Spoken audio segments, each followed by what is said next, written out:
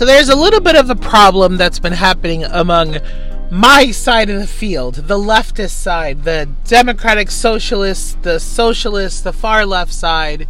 There's a problem that's been going on, and that involves some of our parties and some of our most prominent members supporting Russia, supporting Putin in the invasion of Ukraine. And look, it is perfectly fine to have different opinions about things. It is perfectly fine for us to be skeptical about the United States. But I feel like there's enough evidence, there's been enough proof, there's been enough news that shows you that Putin is most definitely in the wrong here. And there's been enough historical evidence that proves to you that whatever his fears supposedly were is not true. It does not exist. This whole thing where he's fearing NATO, not a thing. It's not a thing. The Russian government, under Putin, has been taking land from Ukraine and has been threatening to take more land from Ukraine for a very long time. There's been sections of Ukraine that had already been snatched up by Russia during the Obama days.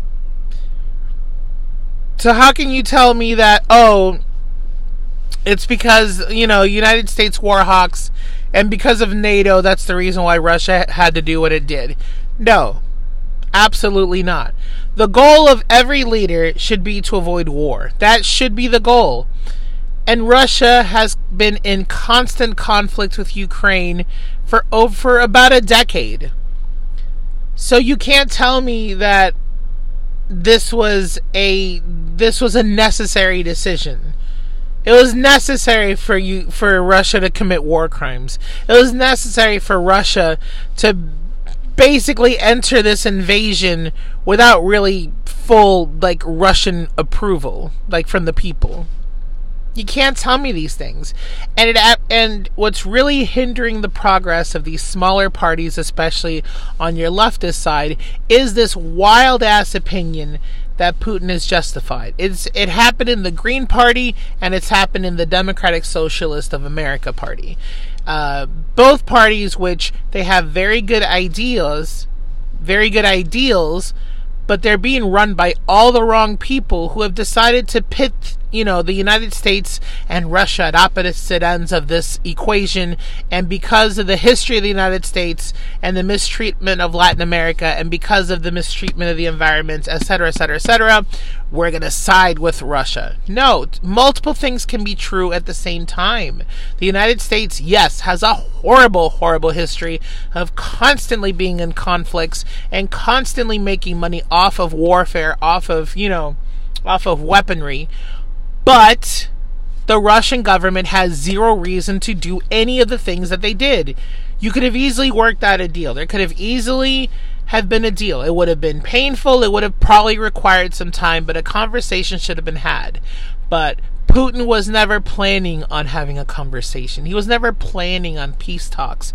He had always wanted to invade Ukraine, just needed an excuse, and used the NATO thing as an excuse.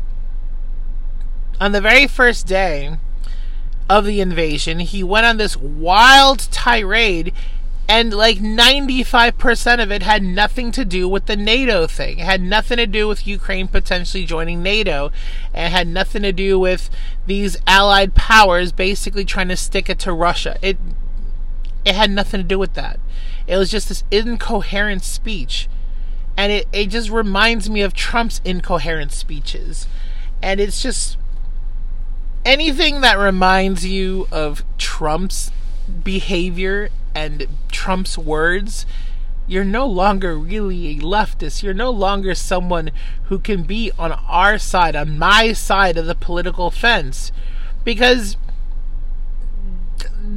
the point of socialism, the point of democratic socialism has nothing to do with expansion, has nothing to do with taking more territory, has nothing to do with just causing conflict and just causing warfare. No, the point of our side, it should be, is to try to help each other and to try to improve the environment and try to improve the world that we live in. Invading another country is not on the equation. It's not. And so when I see somebody like Evo Morales celebrating Putin's birthday and talking about battling U.S. imperialism, it just completely disappoints me. It very much disappoints me. Because you're missing, you're contradicting who you're supposed to be politically.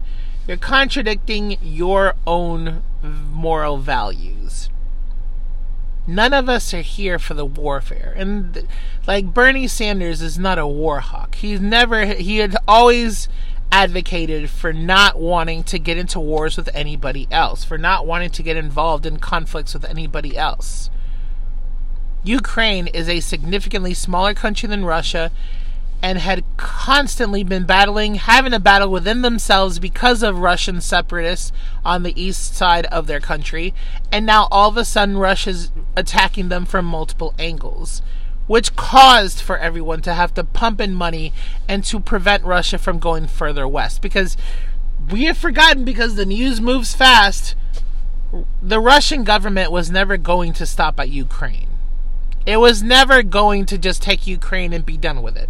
Because Russian government's goal was to try to recreate the Soviet Union, was to try to recreate that power and that fear they had installed in others during the Soviet Union days. And that's not going to be just adding Ukraine. It was going to be expanding further. So of course, Bernie Sanders has gotten a lot of criticism because he had not gone against, sending money and sending weapons to Ukraine. Because all these people on his side are suddenly supporting the Russian side of this, just to stick it to Biden and just to stick it to the American imperialism. And sometimes the United States is right. It is time to admit this. The United States has a lot of things going wrong, but every once in a while, an administration will come along and do something correct. And Biden's approach has been correct. We're not sending soldiers there. We're going to send money there, and we're going to ensure that the Russian government suffers for their crimes. We are forgetting the thousands of people who have lost their lives in Ukraine over a pointless invasion. So it just sucks that you have the Green Party, which could be a very viable party if it has proper leadership and if it had kept its eye on the prize. But no, we're seeing pro-Putin tweets within the Green Party. We've seen pro-Putin tweets within the Democratic Socialist side. We're seeing Evo Morales promoting Putin. And it's very frustrating as somebody who is trying to drag the United States a little more left and a little away from the extreme capitalism that it is right now. And it's frustrating. You don't have to side with the other side just because they're going against, the administration that you don't like. I'm bitter it's not a Bernie Sanders administration, but it doesn't mean I'm going to go against Biden and his approach to Ukraine just to stick it to him. It makes no sense. And I think that's another thing that's hindering these third parties. They are under terrible leadership. So even if their ideas are good, the leaders are poor. Their messaging is very poor. And they are promoting the wrong side of this invasion. And as I've said, yes, the history of the United States in warfare is not good. But it doesn't mean that their support of Ukraine automatically makes them not good. They're on the right side this time. We have a significantly larger country in terms of size and money and resources invading a smaller country that had already been through all the horrors it could possibly face in the last century under Russia. And once again, we keep doing this thing where we view the news under just current week trends, and we fail to see the overall larger history. Ukraine has been tortured by Russia for a very long time. This isn't the first incident. This isn't the second, third, fourth, or fifth incident. Since the Soviet days, in the World War II days, Russia has put Ukraine under absolute hell. And it's just got to put a stop to this invasion as soon as possible. We don't need this. We do not need this. We already have enough problems.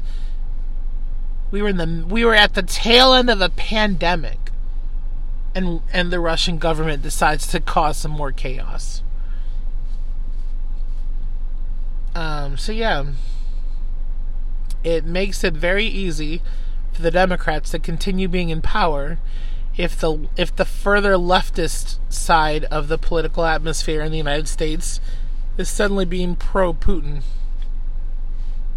And you know who else is being pro-Putin? The far right, the maggots. Why are you siding with the maggots on this issue, guys? What is this? I know some of this is probably coming off as rambling, but it's so disappointing. It's just very disappointing that these legitimately, potentially decent third parties are hampering their progress just because they're trying to stick it to the United States and stick it to Biden by agreeing with Putin and his supposed complaints about NATO, which by now you should all be able to see the writing on the wall is complete bullshit. These parties need significantly better leadership if we ever plan on having more parties than just the main two. There's got to be better messaging. There's got to be better, smarter people at the top. And that's it. So on my ballot, there's a Green Party member that I will vote for because we do need more third-party support. But man, we really got to shuffle the leadership within those smaller parties. Absolutely.